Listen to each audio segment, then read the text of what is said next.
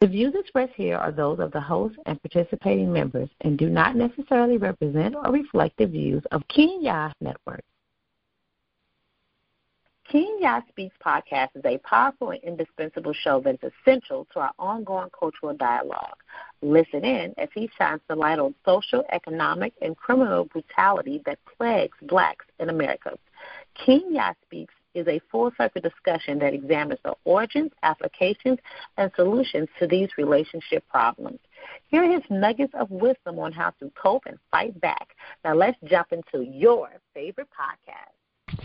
All right, everybody. I want to welcome you to our show. Today we have a very special guest. Her name is Tracy Stanton, and she is a very phenomenal woman, an asset to the community. She's involved in quite a few different initiatives dealing with social justice and human rights.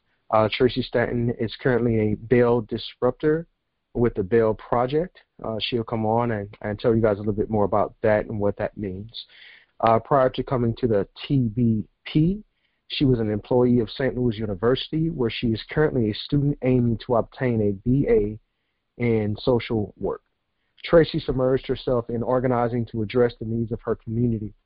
She's a board member with the Center for Women in Transition, a presenter with the Clark Fox Families Mass Incarceration Initiatives, a program facilitator with the Institute for Peace and Justice, and a member of XPO, that is, Ex-Incarcerated People Organizing.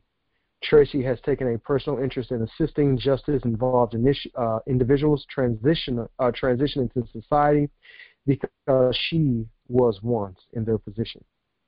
Her personal involvement with the criminal justice system and addiction is what drives her to make a difference in criminal justice reform, transformative justice, and fight against mass incarceration. She is also a poet and uses her art to address the injustices that take place in society.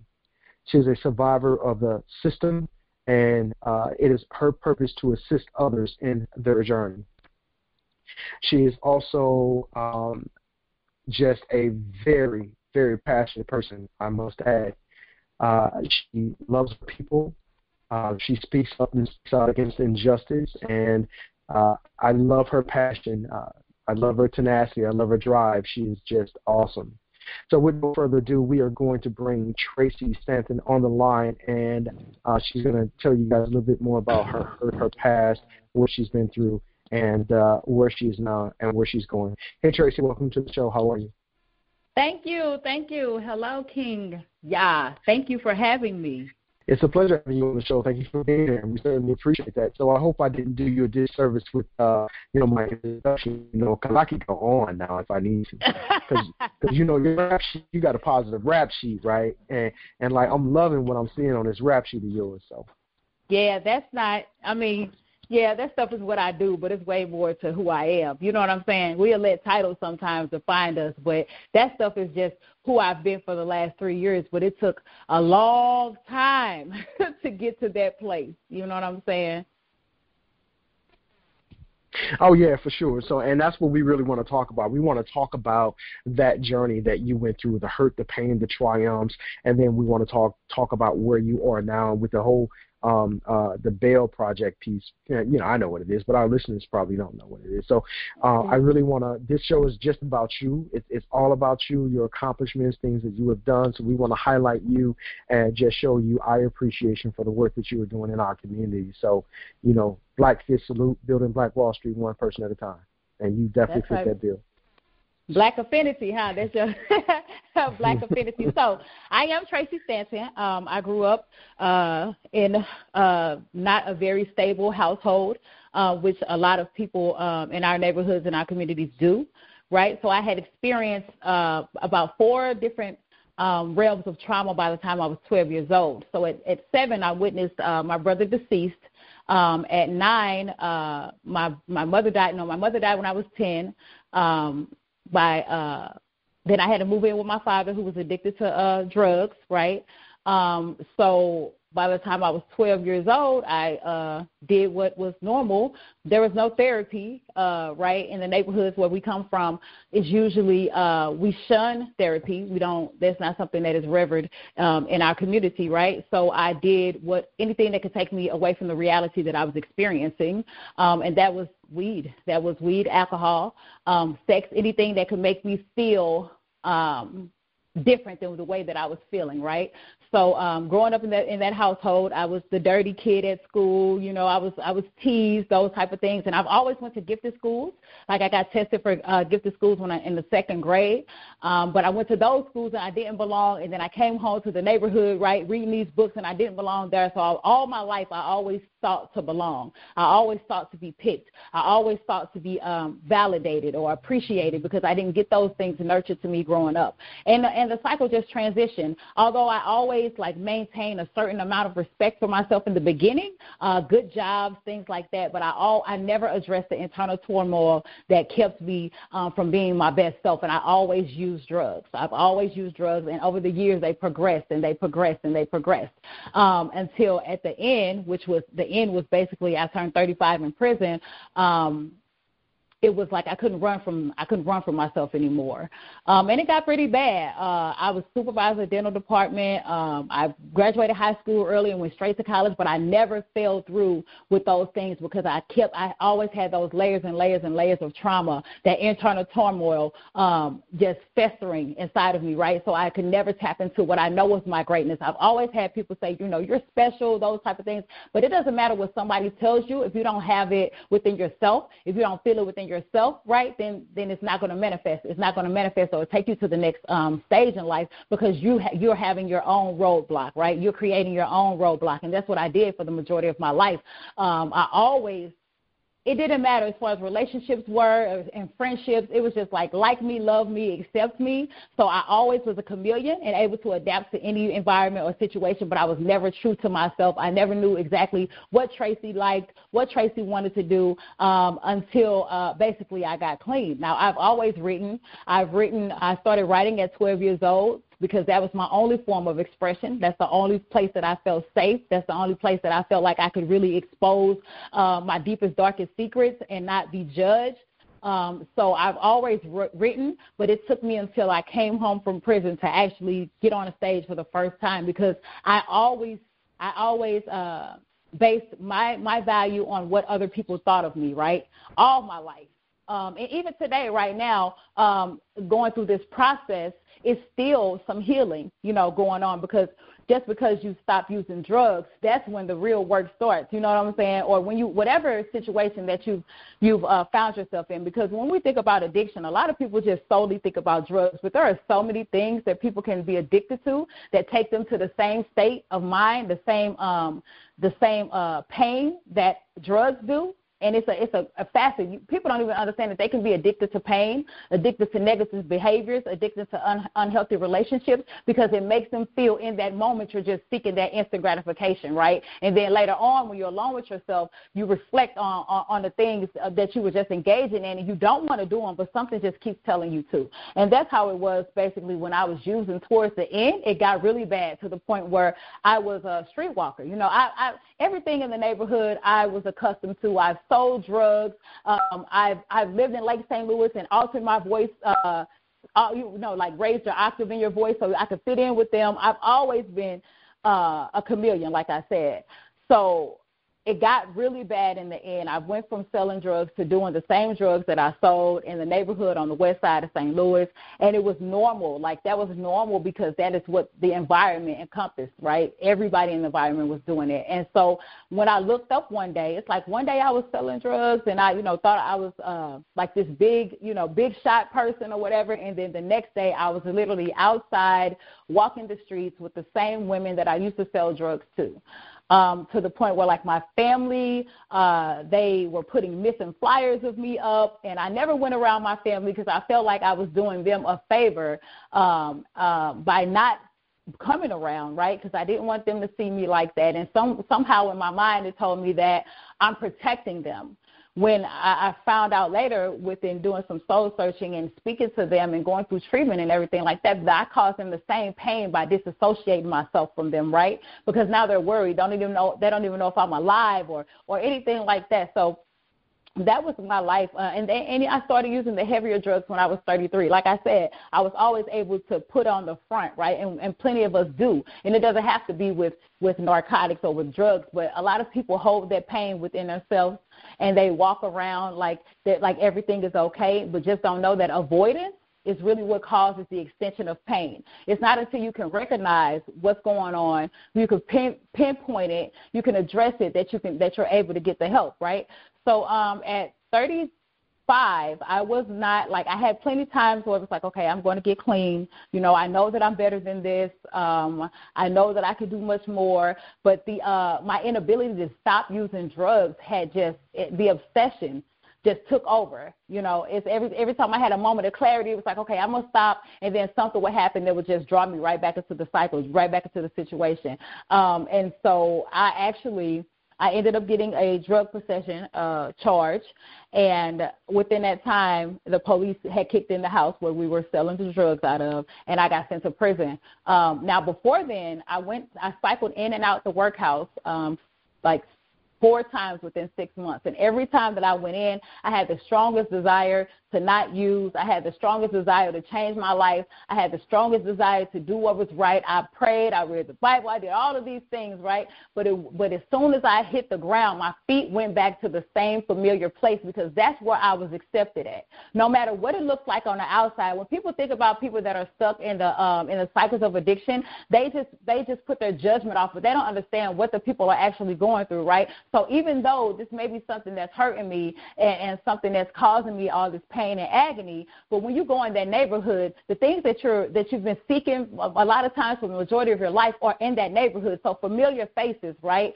Adoration, love, even though they might seem a little twisted, but these are the people that when they see you, they smile, when you know that they're going to be over there on the corner. And a lot of us didn't have that in our family dynamics growing up. You know what I'm saying? So it was like that was a safe space for me, although it was harmful, although I was creating myself so much harm. But like I said, I always knew that I had some type of gift. I've always had that. I just could not tap into it. So at 34, I was standing outside because I'm literally the women that you see outside, right? So within making this transition, I just want my main thing is for people to understand that although I'm special, I'm not an anomaly, right? And that community is what helped heal me, right? The collaboration of different community organizations, and that's what it takes for a team of people to pour into the people. You know what I'm saying? It wasn't jail that healed me, because I went back and forth, but it was when I left jail and was able to go to Center for Women in Transition, which now, you know, I'm a board member there, that I was able to heal and become this woman that I am today. That's beautiful that you mentioned that. And, you know, you have been through quite a lot in your life and in your journey. And it's because of your past that you're able to speak so passionate about your experiences and offer that healing to other young women and other young men that are going through what you are going through, right? I hear it in your voice. I hear the resilience. You are a resilient person. And I see how you have made transitions in your life through your words, through your work. I mean, it's resonating through the phone. Like, I feel that, and I respect and I honor you and admire you for what you have done and what you are accomplishing, because you're not done yet. You're just at the beginning stages and phases of Tracy Stanton. Like, this is just the beginning for you. This is just a new beginning for you. So you are just learning to live. And I can relate, because I also been in prison. You know what I mean? So a lot of us are still in prison, the prisons of our minds, and we haven't gotten over that, right? So being a former abuser myself of marijuana and alcoholism, you know, I can relate, you know, to what you're talking about, to what you're going through, or what you went through with that drug of choice, right? I didn't get into the heavy stuff at all, but an addiction is an addiction, and you're right about that, right? Like abuse is abuse, right? So we have to, sometimes we go to that safe place, or we go to that place that we see as a safe haven because that's what we're used to, right? And when you come from an environment of a family where you don't feel like you're receiving love and respect, and you're going to seek that elsewhere, whether you have a loving family or not, but they just don't display that towards you, or you don't feel like you're getting that level of love, respect, and attention, then yeah, you're right. You're going to go out there and seek it elsewhere. And unfortunately, the streets are always there to receive you when you were ready to, to walk that life. Definitely. They will never turn you down. Definitely. Okay? Yeah. So, through all of that hurt, the pain, going through and fighting with the drug addiction, your life, and being in prison three times, how you mentioned that it wasn't the prison that really changed you, it was you coming out, and that's different. You got a different spin on the story because usually when people go to prison or when they go to the university, when they go to jail, then, they develop these habits or they change and break the habits that they once had, right? And they come out like a Malcolm X or, not all of them, but they come out. Right. They come out rehabilitated, right? And so yours was completely different. He was like, no, I'm free now, and I'm going to change this lifestyle. So you understood that you had to, no matter whether you were in or out, you had to change your people, your environment, your relationships, and you have to change that. Because if you don't change that, then you're just going to continue to repeat that cycle. So I get it, soul brother, I get it. Definitely. For sure. So it was basically like so I went to prison once. I went to the workhouse jail 3 times, right? And what I had noticed, because I started to learn myself once I went to prison, that was probably the longest amount of substantial clean time that I had, right? Because like I told you before, I've always had like a spiritual inclination to things, but it was just suffocated, right, by everything else. But in this time, I started watching my patterns, right? Because I showed myself that previously, every time I got out, I went back there, right? So I said, okay, in order for me to do something different, I have to do something different, right? I can't do the same thing because we will manipulate ourselves into doing something that we know is not beneficial for us because the phrase that we grow up with, I can handle it. You know what I'm saying? I can handle it will kill you. I can handle it will kill you. I can handle it is the reason why people do not address mental health issues, the reason why people do not express their emotions, the reason why people do not seek therapy, because we grew up with this in our society and in our culture with this I can handle it mentality. So showing vulnerability is a weakness. I'm grateful that nowadays people are able to express themselves and it's not becoming so taboo to be emotionally in touch with to be in touch with their emotions. But it wasn't until like I had that time I'm like, you know what? I can't do this by myself because my track record has shown that every time I got out, I did so. I said, you know what? I prayed and I said, let me try to find something different. And I found the organization. And when they told me that, hey, we're going to let you in this organization, you'll be here for a year. The only thing that I had to worry about as far as my basic human needs being met was nothing. They gave me a place to live. They gave me a food card. They gave me a bus pass, right? And I knew in the moment that they told me that I would be able to go there, that my life was going to change significantly. Even at the prison, I've always had this amazing energy. I've always been the positive one. I've always been the one that people come to and seek to for advice. It's just I could not implement those things into my own life. You know what I mean? And, we all are very well at that. We have the perfect advice to give our loved ones. We have the perfect advice to give our friends. But when it comes time for us to kind of take that same advice, it's a little bit of a disassociation with it. You know what I mean? Because we have that I can handle it mentality.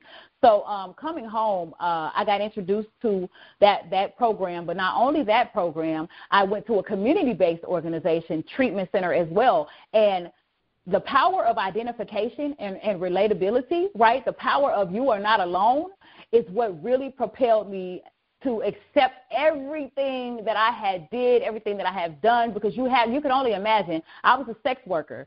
you know what I'm saying, outside in St. Louis. So I'm pretty sure a lot of people that have drove down Dr. Martin Luther King or Grand or whatever the case, they have seen me, you know, if it was between 2016, the beginning of 2017. You know what I'm saying? And I don't say that as anything. I say that just for the people that are ashamed of the things that they have done. And two, so that I can accept it within myself, right? And the transparency, which I definitely know now, dealing with women that are making the transition, is that that's what allows people the freedom to express their own truth. So when I first came on, I started telling people, it's not that I wanted to tell people that, it's that God placed it upon my heart that I had to. Because when people see me now, when they see me doing all these things, they have no idea of the journey that it took me to get here. And what I want them to know is that I'm no different, right, than the same people. So the same empathy or the same reverence that you have for me now, I want you to have it for the person that you see walking down the street that's lost. You know what I mean? So when I came home and I went to that community-based treatment center and I got into another program and really started working on myself, it was like magical. This is the first time I've ever been in recovery, the first time I've ever had this amount of clean time since I was 12 years old. You know what I'm saying? 12 years old, and the life that I live now is amazing, but I also I also know through my bones that this does not belong to me, right? I have acquired the necessary spiritual principles. I have acquired the necessary healthy habits, whether it be mentally, physically, emotionally, in order to live this life, right? But if I do that and I don't reach back and help the people that are lost like me, it'll be like a slap in the face to the Creator, and that's just my personal opinion. So that's why I delve so deeply. You'll be doing yourself and them a disservice because we have to reach back.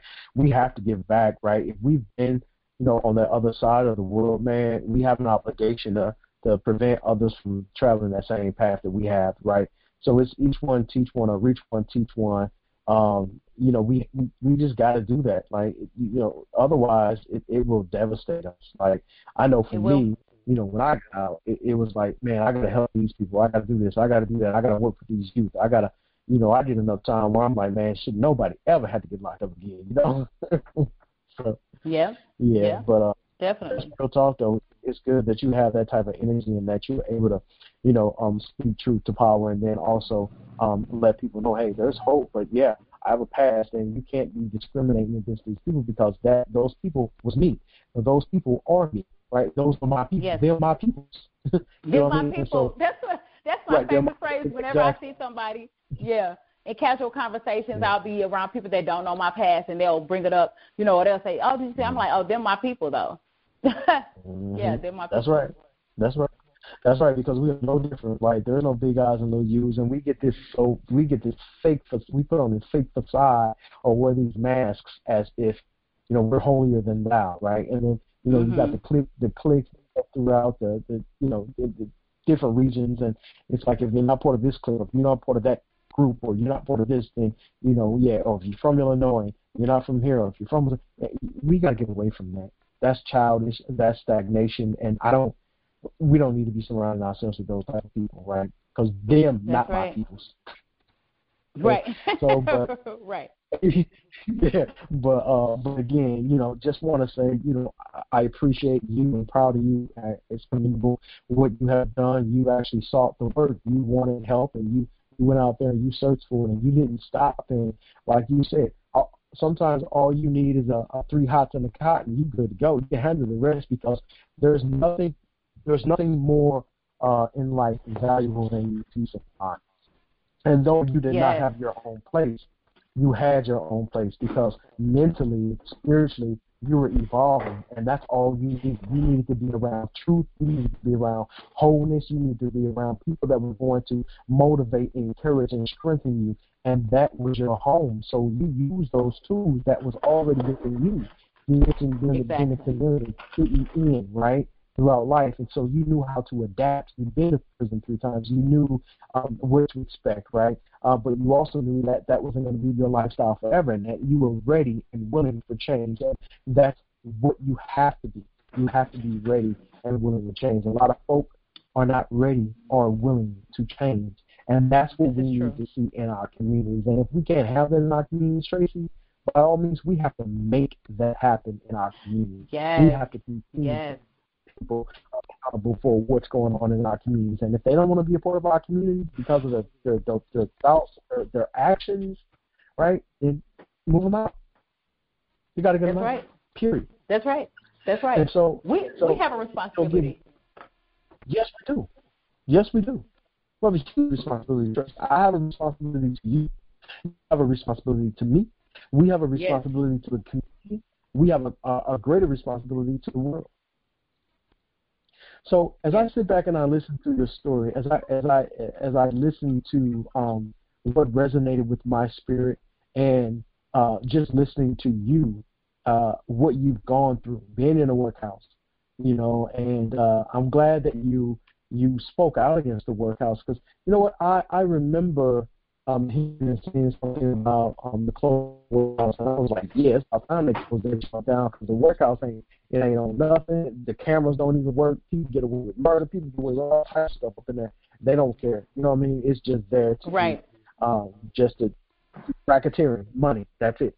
So I'm glad you wrote a piece about church closure in sight for, and the closure is in sight for the workhouse. Now the real work begins. So let's talk a little bit about that.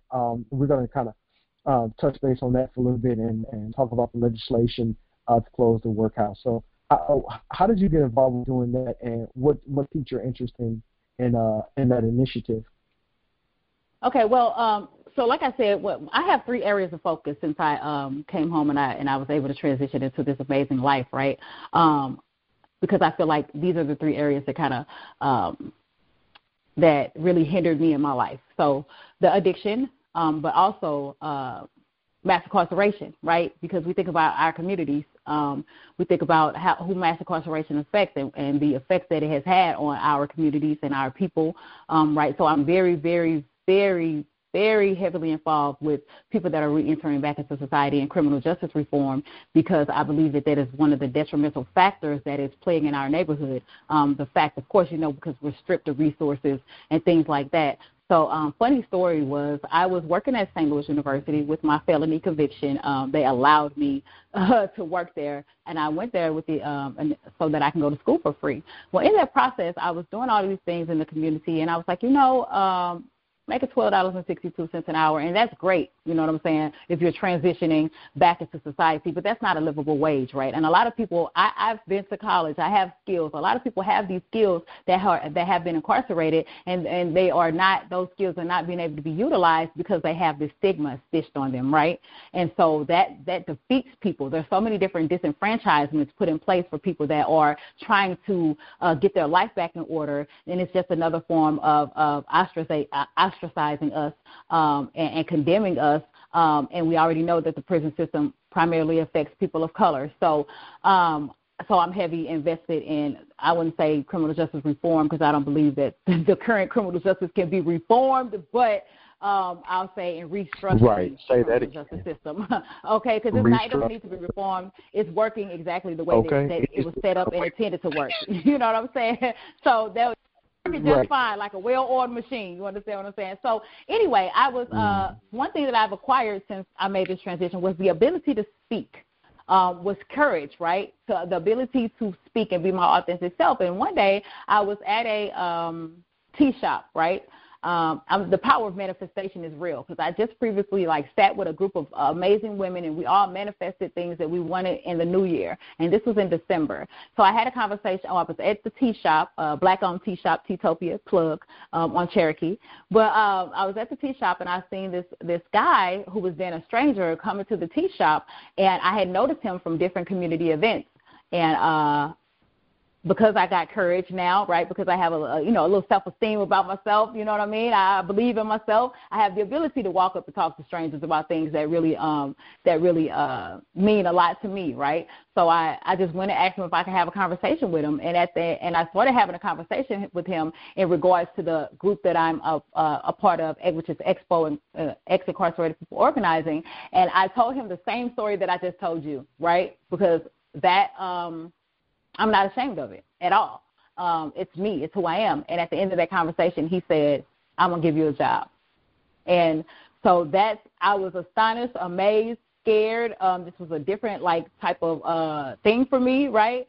And that's how I got involved with the Bail Project. So the Bail Project, in collaboration with Action St. Louis and Art City Defenders, created the campaign of Close the Workhouse. And it's funny because 2 years ago, because this is close to 3 years now, 2 years ago when I was at that transitional house, the Close the Workhouse campaign actually came there to kind of spread the word that this is what they were trying to do. At that time, I was interested, but I was definitely most interested in getting myself healthy, right, getting myself stable. So I didn't want to jump into any type of organizations or things like that at that time, but I knew that was my road. But I was still trying to make sure that I was going to stay clean, okay? You know what I'm saying? And just getting myself together. So I started working at the workhouse. I started working at the Bail Project. And I've been working there since January, and I have the privilege of going to pay bonds for people that are held in pretrial detention. If you know anything about jail versus prison, you're held in pretrial detention for a lengthy amount of time because you don't have money to pay bail, right? And excessive bail violation of due process. Exactly. It's a violation of your Eighth Amendment because you have a right to a speedy trial and not to excessive bail, right? And so what we do is we not only bail them out of jail and don't ask for any monetary, they don't have any monetary incentive of their own, but we provide them with the resources that they need to make that transition successful, right, to make sure that they get back and forth to court. So we have a community support model.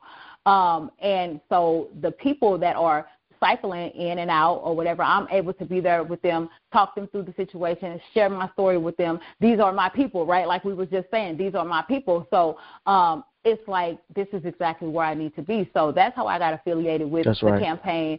That's how I got affiliated with the campaign, and that's how I was able to share my story about the workhouse, about the indignities that's going on in it. And my brother actually died in the workhouse.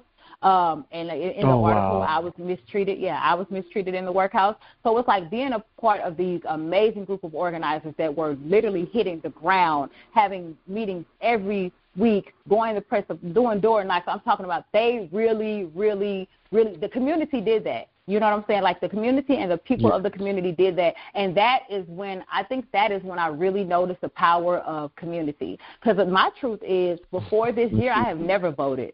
My truth is, before this year, I have never voted. I never felt in my current what was right here in front of me, that it was applicable to my life, right? That it would make a difference in the situation or the circumstances that I was in. And see, that's another form of voter suppression, and we'll get into that because I'm also working on a campaign called Unlock the Vote with Expo Missouri. But so that's how I got affiliated with the Bail Project. And they literally emptied out the workhouse. You know what I'm saying? Literally emptied out the workhouse, and they just kept pushing, and I'm grateful to have a small part in such a big, huge organization. Organization. I love project. It. Yes. Man. I'm grateful, so grateful. Beautiful. Good. So we know about your past. We know what you have been working on. What now? What next? Oh, man. So what's next? Okay, definitely. So I'm a poet as well. So definitely my poetry. I'm a pretty good poet. I'm pretty, kind of known a little bit for my words. So I'm actually want to implement a couple of programs that I'm working on right now. Right now I'm actually going to school at St. Louis University, but I'm also taking a very, very, very rigorous coaching and well-being, coaching and well-being training, because I want to be able to implement those different, the overall healthy well-being lifestyle into my community, right, and create these programs of my own that I could touch the people that needed to be touched, right? And although I have the lived experience and I have I'm spiritually inclined, but also having some knowledge as far as educational with psychology and things like that would just only make it better. So, there's going to be a lot, remember the name, because it's going down, basically. Oh, you in a book. You in that book of life. You in that Lamb's book of life. So you good, Tracy Stanton. Yeah. You good. We got you. We got you. Yes. So I'm just proud of you. Congratulations. Listening to you is really like a reflection of listening to myself. Some of the stuff that I've gone through, you've gone through it. We've got a similar background. And I love the way that our spirits mesh and how we got in contact with each other. It was like, you know, it was like, you know, we hit it off. Like, yeah, let's do this. Let's make this happen. Like, the energy is just good. And I just wanted to let you know that you are welcome on our show anytime. This is your show, sister. You know, this is your show. Thank you, brother. Thank you. This is your show. Yeah. You're powerful. You have a powerful voice in the community. You speak truth, and God is definitely with you. I think it's important that you embrace the gifts that you have. You mentioned when you were incarcerated, people would come to you for advice, and they would talk to you. You would, be that mentor for them. But then, you know, when it came to your own personal life, like, you know, we go through. we good advice come to our turn as like, yeah, you know, why you just give me sand to eat for breakfast? You know, like, right. You know, that ain't cool. Now, I want some eggs and some waffles and some, well, maybe not because I'm vegan. Maybe not some eggs, but yeah, me too. Maybe not them waffles. Right. You know what I mean? But being a vegan and all, it's like, no. But, you know, having a real conversation with yourself, you know, Michael Jackson said it best when he said, I'm looking at the man in the mirror. You know, I'm asking him to change his ways. And so that's what we have to do. We have to look at the man or woman in the mirror, and we have to demand that we change our ways. One thing that you pointed out was, you know, addiction and having strongholds over us. I went through a phase where I was smoking cigarettes, you know, and smoked cigarettes. I quit cold 3 times, but before I got out, I was 18 years old, and I decided, you know, before I get out, I'm gonna stop smoking cigarettes. I'm gonna stop whatever negative, bad habits I thought I had, or I identified that I had that I wanted to correct. I did that. Like, I quit smoking cigarettes, cold turkey, in ISO, in isolation segregation, the whole. You know, we know what we're talking about, but for those that are listening, like, what's ISO? What's isolation? What's segregation? Right. So that's our language. You know, right. Lockdown, but single man cell, 23 and 1, you know, coming out 24/7. You're 20, coming out once on the brick, on the showers once on the brick. On the floor, once a week. Okay. Right. Right. They don't know. They don't understand that life, like playing football with Fox, okay? Okay. Yeah. But anyway, we had some conversation. I'll tell you, this ain't going to be the last time I'm telling you, but we had some conversation. But, yeah, you have to really come to grips with who you are and overcoming those strongholds, overcoming those obstacles in your life, right? So when I quit smoking cigarettes, and then I low-key picked up coffee for a hot second. Just like a second. I didn't like the taste of it. Yeah. And I was like, you know what? No. But I came vegan, like, instantly, like, overnight. Like, I stopped eating, I wasn't eating pork anyway. I stopped eating beef first. Then I stopped eating fish. Then I stopped eating chicken, fried chicken. And then I stopped eating baked chicken because, you know, they would serve us baked and fried. So then I stopped, like, in a month, I was good. It was done. I wasn't eating none of that. But then I slept more. You know what I mean? I slept more. Yeah. Because my body was adjusting, right? And so this is what we have to go through. Some of us can stop cold turkey, but some of us, it takes a moment for us to realize the effect.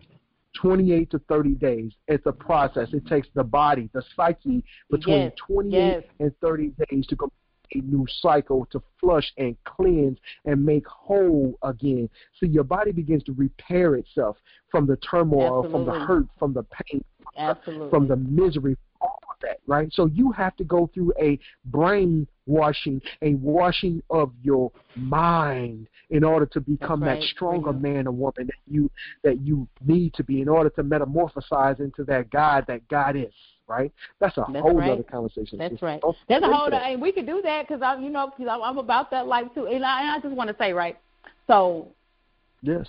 Listen, all of those things, because I was addicted to any and everything outside of me that makes me feel good. Because there was a time I was addicted to food too, right? So I was a big girl growing up too, but I was addicted to everything, all to be able to make this transition and be detached from all of those things, like the cigarettes, the weed, the liquor. I don't literally do anything, and it's like you said, it's a change of mindset, because what we will do, we will trick ourselves into thinking that we're rewarding ourselves with things that are unhealthy for us, right? So it's a whole different shift of mindset, you know what I mean, and a spiritual shift as well, as to really trying to be like your highest self, your best self, and you want to be as healthy as you can in every area of your life. Am I perfect? No. But every day I strive to love myself. And if you love yourself, you will at least attempt to be disciplined, because self-discipline is one of the highest forms of self-love. You know what I mean? And that's whether you're being disciplined with your eating, whether you're being disciplined with yourself, with your emotions, right, with your conversation, whether you're being disciplined in any of those areas. It's a whole change and shift of mindset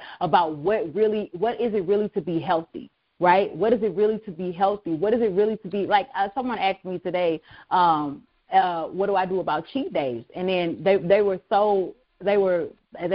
my response was, why would I cheat myself? Cheating myself with something that's going to kill me. Like, it was right. Just a whole different mindset.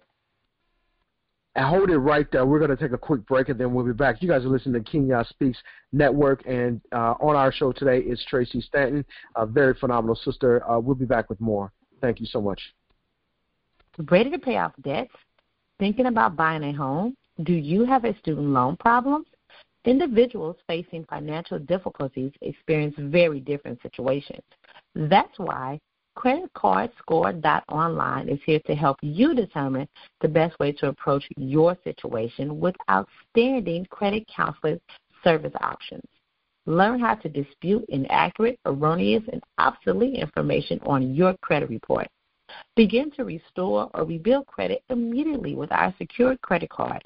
Start establishing positive credit history that will improve your credit score today.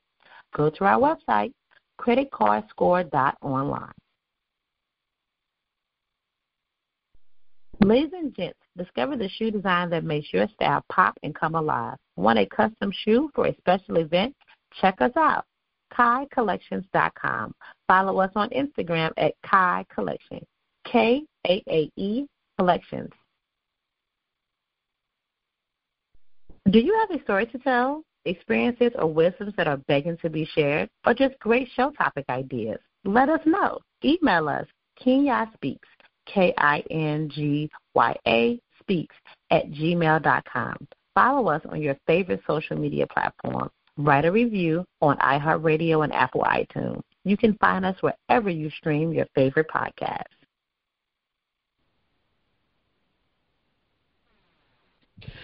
All right, welcome back, guys. I am excited to say that Tracy Stanton is in the building. She is with us. Tracy, how you feeling? I'm feeling great. I'm feeling amazing. Wonderful. So on this Blacktastic Day, let's talk about Black Wall Street, building Black Wall Street one person at a time. With everything that's going on, Tracy, what are your thoughts and views on building Black Wall Street? How do we keep the monies in our communities? How do we support the black communities and alter and change the current climate, in your opinion?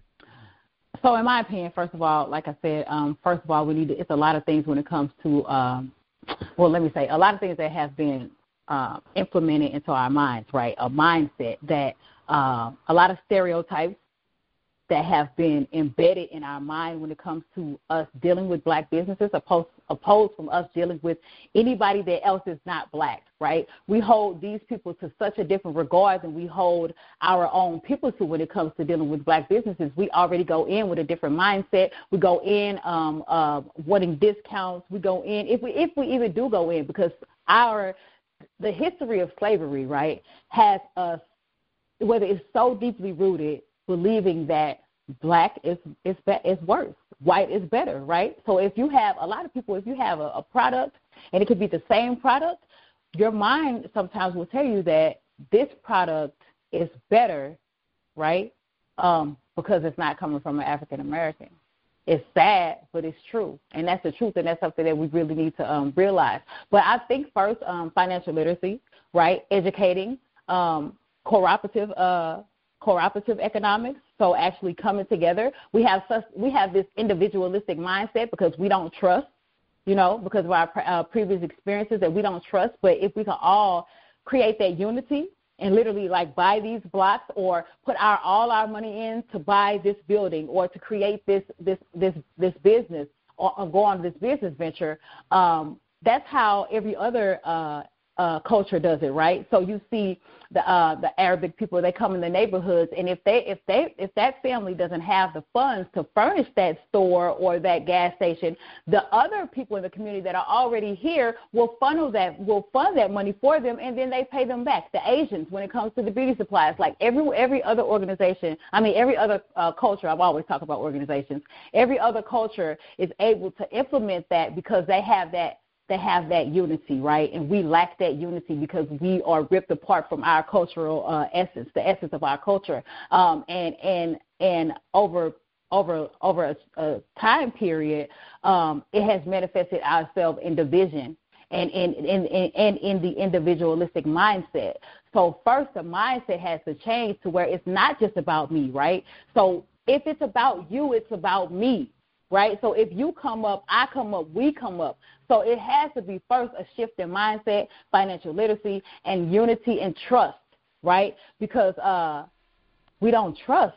So that's going to keep us from even wanting to merge together and do business. Right. So I definitely think the cooperative economics and getting educated on what business actually looks like. And then also the mindset. So when we think, and I'm not going to say we, and when I say we, I'll say me, right? Because I'm transitioning. So there's different levels of businesses, right? So our minds are not it's expanded to all the resources that are available out here. You know what I mean? As far as learning how to use credit to build revenue. You know what I mean? To build wealth, right? They've been doing it, and I say they, you know what I'm talking about. They've been doing it since the beginning of time, right? But when we think business, we don't think mass business. We don't think residual income, passive income where I don't have to be there. We think more on a small business, which nothing's wrong with small business. I'm aspiring right now to get a small business so I can get a bigger business, right, to where I can duplicate myself, and I don't have to trade my time for money. You know what I'm saying? That I delegate that task, so now I could be over here building something, and then I delegate that task because your time is what's valuable, right? So changing the mindset, getting educated. Yeah, you don't get that back. You don't get that back. And as long as you're in a small business, you're trading your time for the money, right? It's still a small business. But when you get into the different stages, which I aspire to get into by building programs where I can then teach someone else how to do that same skill, right? And I can go over here, build it over here, and then I can teach someone else to do that same skill. That's what I want. That's what I aim to do with my coaching and well-being programs or whatever. So just changing the mindset, trusting each other, getting educated, and actually just coming up with a solid group of people where you all can come together and invest your money into this project. That's right, and your mind, a meeting of the mind. And your mind. Because, my success is your success. Your success is my success. Let me say it again. Exactly. Tracy, my success is your success. Exactly. And your success is my success. And once we start operating like that as black people, as black folk, then we'll realize that, right? So we have a moral and spiritual obligation to help free us, to help free our minds. We're all born free. We're all human beings. We have human rights that can't ever be taken away from us. Civil rights, they give us the title of civil rights, and what do? Mm-hmm. They take those rights away from us, right? Mm-hmm. So we have to be at a point where we are cognizant and really understand what's going on. But Tracy, in closing, what's your message to our youth? There's a young lady out there, a young man out there hearing this story for the very first time. What's your message of hope for them before we, in closing? You are not your situation. You are not your circumstance. Every day that you wake up, you have breath in your body. You have a choice to create the life it is that you want. Do not let outside barriers create an internal blockage. This is an abundant life, and there are an abundant amount of resources, and you just have to tap into them And you can have whatever life it is that you want, no matter your situation and circumstances. And the second thing is open your mouth and ask for help. Okay, good. So in closing, what were your final words in closing for our listeners? And also, you definitely got to plug your social media. Like, where can they find you at? Like, we need to know that. Okay. Well, I'll start with my social media handles. I am Tracy Stanton on Facebook. That's TracyStanton. And I'm on Instagram. That's my poetry page. So on Instagram, I am T-Spirit, SPIRIT 2019.